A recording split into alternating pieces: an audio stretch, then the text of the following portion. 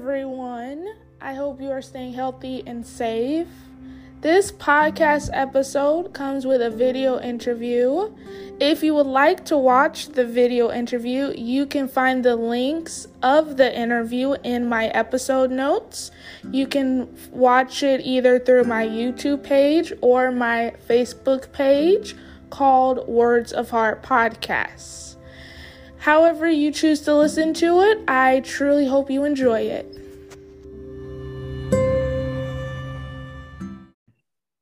Hello, everyone. Welcome to another episode of Words of Heart. In today's episode, we have the privilege of speaking with Ben Cooper. Thank you for joining me today, Ben. Thanks for inviting me to be on. Awesome. So, Ben, if you could tell my audience a bit about yourself, that would be great. I will probably be the person that could have coined the phrase jack of all trades, master of none or some, but recently retired within the last couple of years after serving over 32 years with Maryland Department of Agriculture. I'm a farm kid that was born and raised north of Pittsburgh. I moved to Maryland in '87 and worked for Maryland Department of Ag. I had the job that somebody had to have where I got paid to walk around on people's farms, help them with some soil, some plant and animal issues, water issues. And I was able to do that most of my career. And I retired a couple years ago, but I retired kind of with a purpose.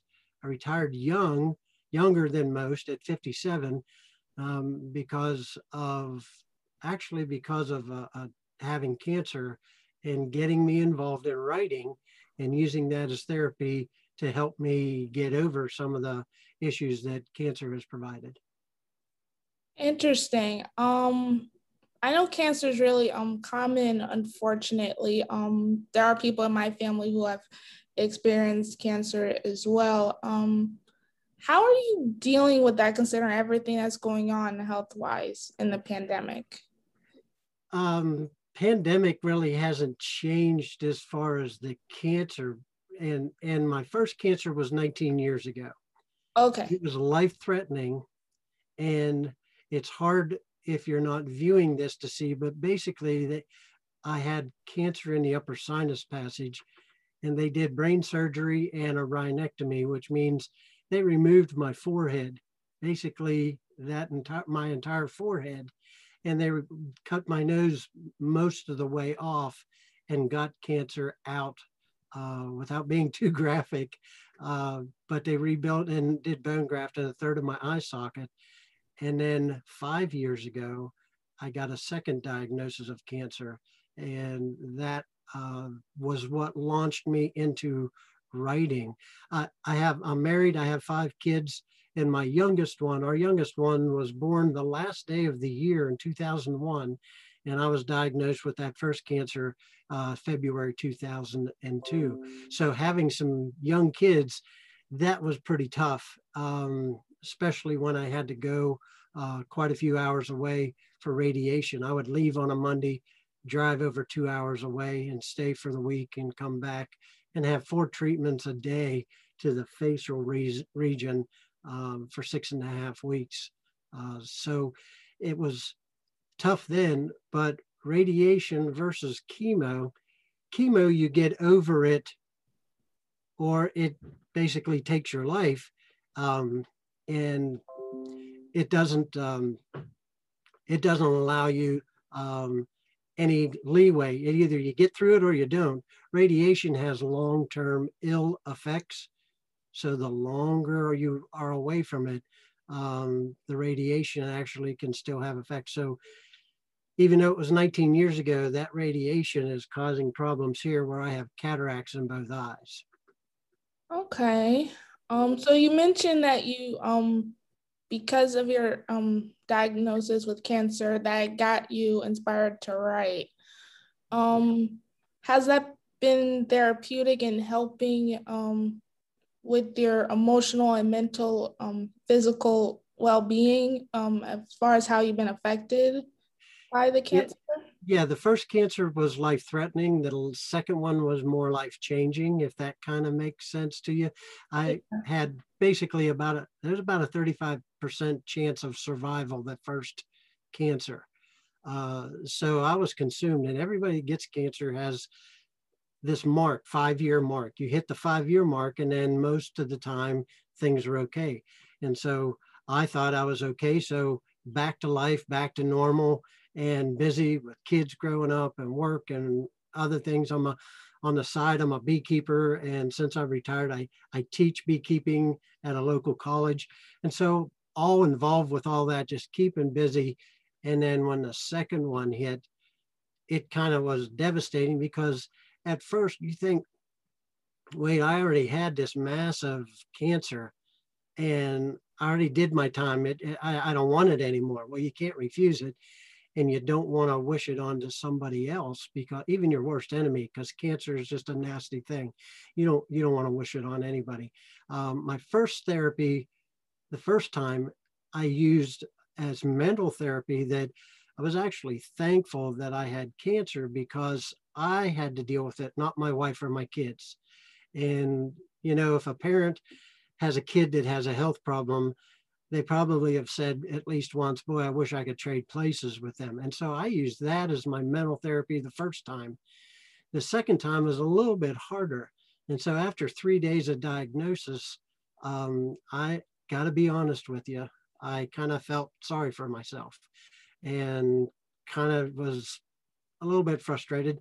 And then I decided years ago, 20 some years ago, God kind of planted in my mind and in my heart to write a book. And so instead of worry, I wrote. I picked up the pen and I used it as therapy. And that started me in my writing journey. That book came out in 2019, January. It came out to the public just 2 months after I retired. And that allowed me to market and work with the book.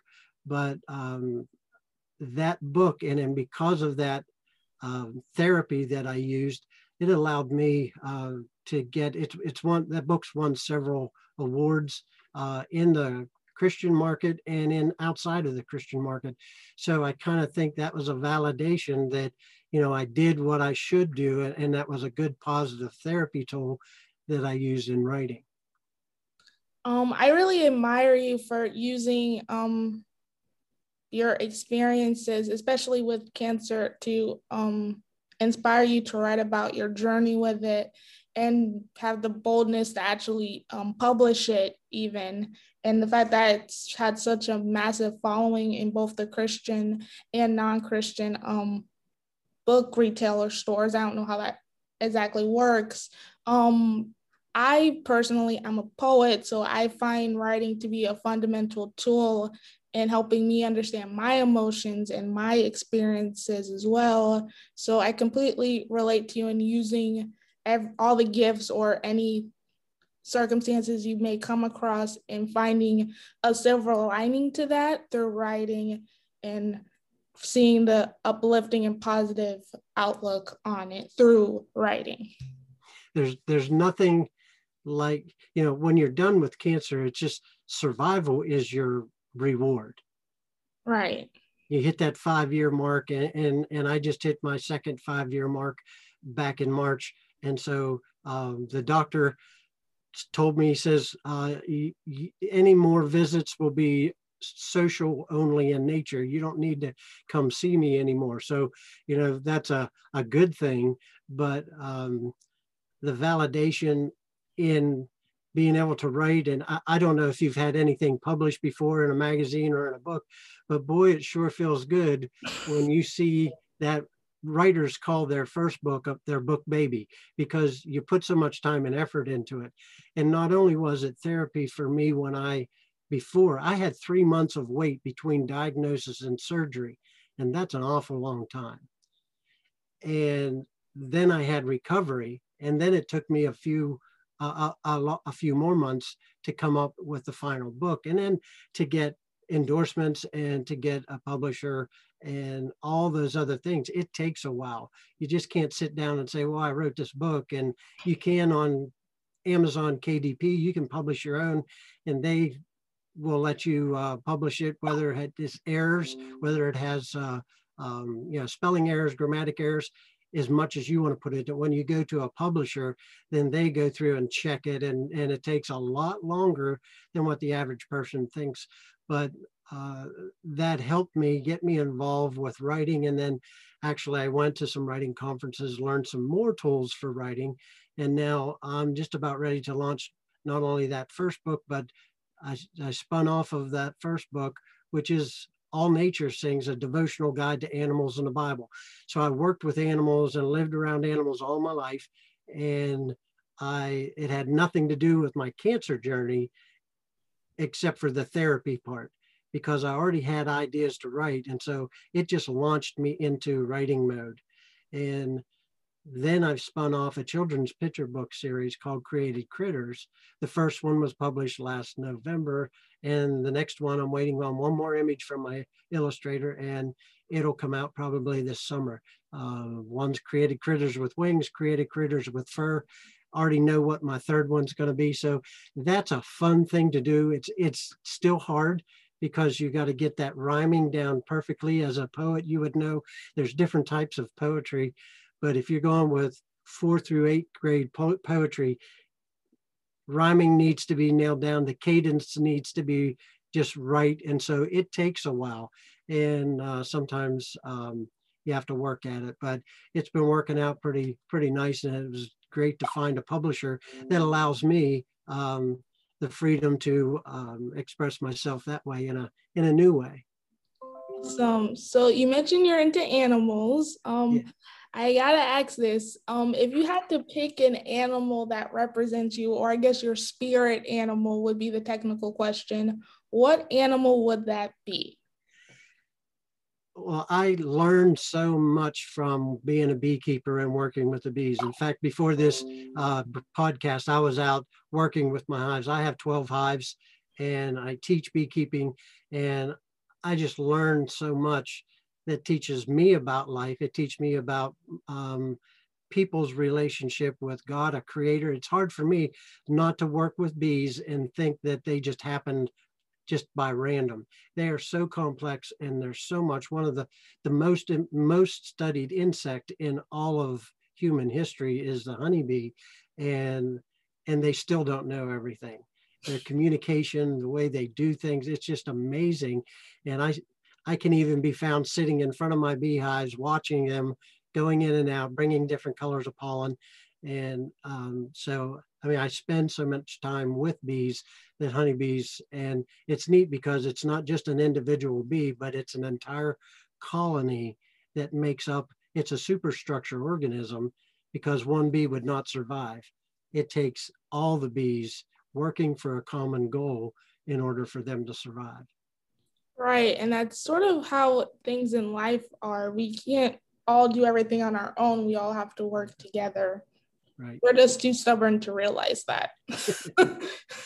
Yeah, no man's on an island, someone said once. Right. Well, I guess I can say my spirit animal. I guess it's sort of close to yours. I love butterflies. That's my spirit insect animal. I've loved them since I was little, and I have one tattooed on my shoulder, and it's like my Instagram handle. And I just love butterflies and the symbiotic nature behind them, and they represent my journey and how I've evolved, and the whole shy caterpillar into a beautiful butterfly and blossoming. I just love the whole symbiotic and metaphoric nature behind butterflies. So that's pretty cool. Because I have bees, I don't know if you've ever watched the baseball movie Field of Dreams, has a quote in it: if you build it, they will come, meaning the people will come to this baseball field. But I have a twist to that. If I plant it and it has a flower, they will come. So my 3.5 acres is basically managed and planned with pollinator plants and species, from fruit trees to flowers, all kinds of stuff. I actually don't mow a portion of it, so it grows up for fall flowers that provides nectar and pollen for my bees. But it doesn't just do it for my bees, because I'll leave milkweed for monarch butterflies and some of the other. One of the real interesting creatures is is the hummingbird moth. It doesn't look like a moth at all. It looks like a hummingbird, and it comes to some of my flowering bushes that I have. The butterfly bush, it comes to it, and it's an amazing creature to watch how it flies and hovers like a hummingbird, but it's a moth. And you wouldn't really look at it and see, oh, that looks like a moth. No, it looks more like a hummingbird. But I get to pull all these pollinators and butterflies and insects into my little 3.5 acre world because I plant the things that they need. Oh, absolutely. Oh, I'm getting like teary-eyed because I really do love nature, even though probably many people wouldn't pick up on that. But I actually live, like, the apartment complex that I live on is also a nature preserve too. So there's many animals and creatures like flying around, which brings a sense of peace to this chaotic thing we call life. So so I do have an icebreaker question for you. Many of my guests love this question. I'm not sure I'm gonna be able to stump you, but we shall see. If you could have any superpower that's not flying, I have to take that power away. Because many people miss traveling, so I have to take that power away. If you could have any superpower that's not flying, what would it be? Flying would be fun, but since that's off the table, I would like to have, since I have eye problems, but I would like to have X-ray vision into people's hearts. So you really know what there might, there's so many people that say one thing, but they really do something else. And that would probably scare the daylights out of me, but it also would separate those that are just fake and those that are real, because, and that just bringing it down to being able to look at somebody, because we all put on mask at some times, not that mask that COVID makes us put on, but we have a facade or something that, depending on where we are in our social circles, and so being able to see somebody for who they truly really are, I think that would be a pretty cool superpower. Wow, X-ray vision into someone's heart. That is probably the best power I've ever heard, and totally perfect considering what my podcast is called. Man, I almost don't want to say what power I would have because yours is so cool. But the power I would pick, even though it's not exactly a power, but I hope it would be at some point, is the power for this podcast to be heard across other galaxies that have yet to be discovered. As someone who writes, one of the goals for most writers is they want people to read what they write. And then it's even a blessing whenever those few that respond back to you. And the journey doesn't stop when you put the pen down and you finish a project. It really only begins, because if it goes out into circulation and people read it, then feedback comes back. And my children's book, somebody sent me a picture of their child laying upside down on a couch, like their head on the floor, their feet up on there, and you can't see their head because they're looking at the pictures and looking at the book. For someone to realize that, hey, somebody really likes what you did, that is that's amazing feeling, and it allows that journey. I had somebody that I never met read my book, invite me to come to their location to speak, and then gifted my wife and I to not only an overnight stay, but to a museum in Washington, D.C. And they took us and went to one of the museums in Washington, D.C. just because somebody read my book. I mean, that's amazing. Wow. The journey, you think when you're done with a book, the journey's over, but it really just begins. I actually understand that a lot more now because I've been writing poems like since I was like in little dorky eighth grader. And I keep thinking this is gonna be the last poem, but then I end up writing another one. So like the world keeps spinning, and so writing never actually truly stops. I have one that's it's not really it's poetry, but nothing rhymes in it, No, and I get. it's kind of like the story of my life. It answers the question where I'm from and every stage in my life. So it's a dynamic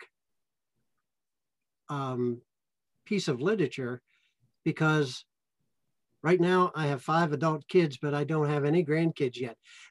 That's waiting for another addition to add on to. So it keeps adding on from when I was young to my college years to actually going out of the country on some short-term mission trips, and then working, getting married, having kids, all this stuff. So every little phase is a new line or two in this poem. So I go back to it every so many years and add to it. So it's kind of a living, dynamic document that it'll be done when I can't write anymore. Right. Well, as much as I'm enjoying this conversation, and we can go back to talking about insects and how awesome they are, because they are. We're at the end of this awesome conversation. Do you have any social plugins for my audience before we wrap up here, where they can find your book, your children's book, the book you have yet to write? That could be many. I don't know. I have a couple working literary projects that work in progresses, but I'm on most of my time. I dwell on Facebook, but Ben Cooper, author / speaker, is my writer creative side. And if you see pictures on Facebook with Ben Cooper and beekeeping, that's also a side thing as well. But All Nature Sings and Created Critters with Wings can be purchased in Amazon or Barnes and Noble, any of the major bookstores. So thanks for letting me share that. No problem. And thank you for joining me today. This was a wonderful conversation. Hey, thanks for inviting me. I enjoyed it. Even though Florida's a little bit different, we got winter to deal with up here, and some of the people up here head down your way to avoid the snow. But just 2 weeks ago, I was mowing grass, and it was snowing at the same time. Well, I would love to switch places with those people because I've never seen snow. I want to be able to do the whole snow angel and the snowball fights and the sledding as if you're actually flying down a hill of snow. Yep. That would be so much fun. To all my listeners, stay healthy, stay safe. Sled down your own snow of awesomeness, whatever that may entail. And until next time, bye. Bye. Hello, everyone. It is your Heart Warrior Dion here. I hope you enjoyed the latest episode of Words of Heart. If you liked this episode and would like to leave a rating / review, please do not hesitate to do so. You can leave the review / rating on Apple Podcasts or Podchaser. In addition, if you would like to let me know right away your thoughts on this episode, you are also welcome to leave a voice message right here on the Anchor app. I hope you enjoyed this episode and have a wonderful day.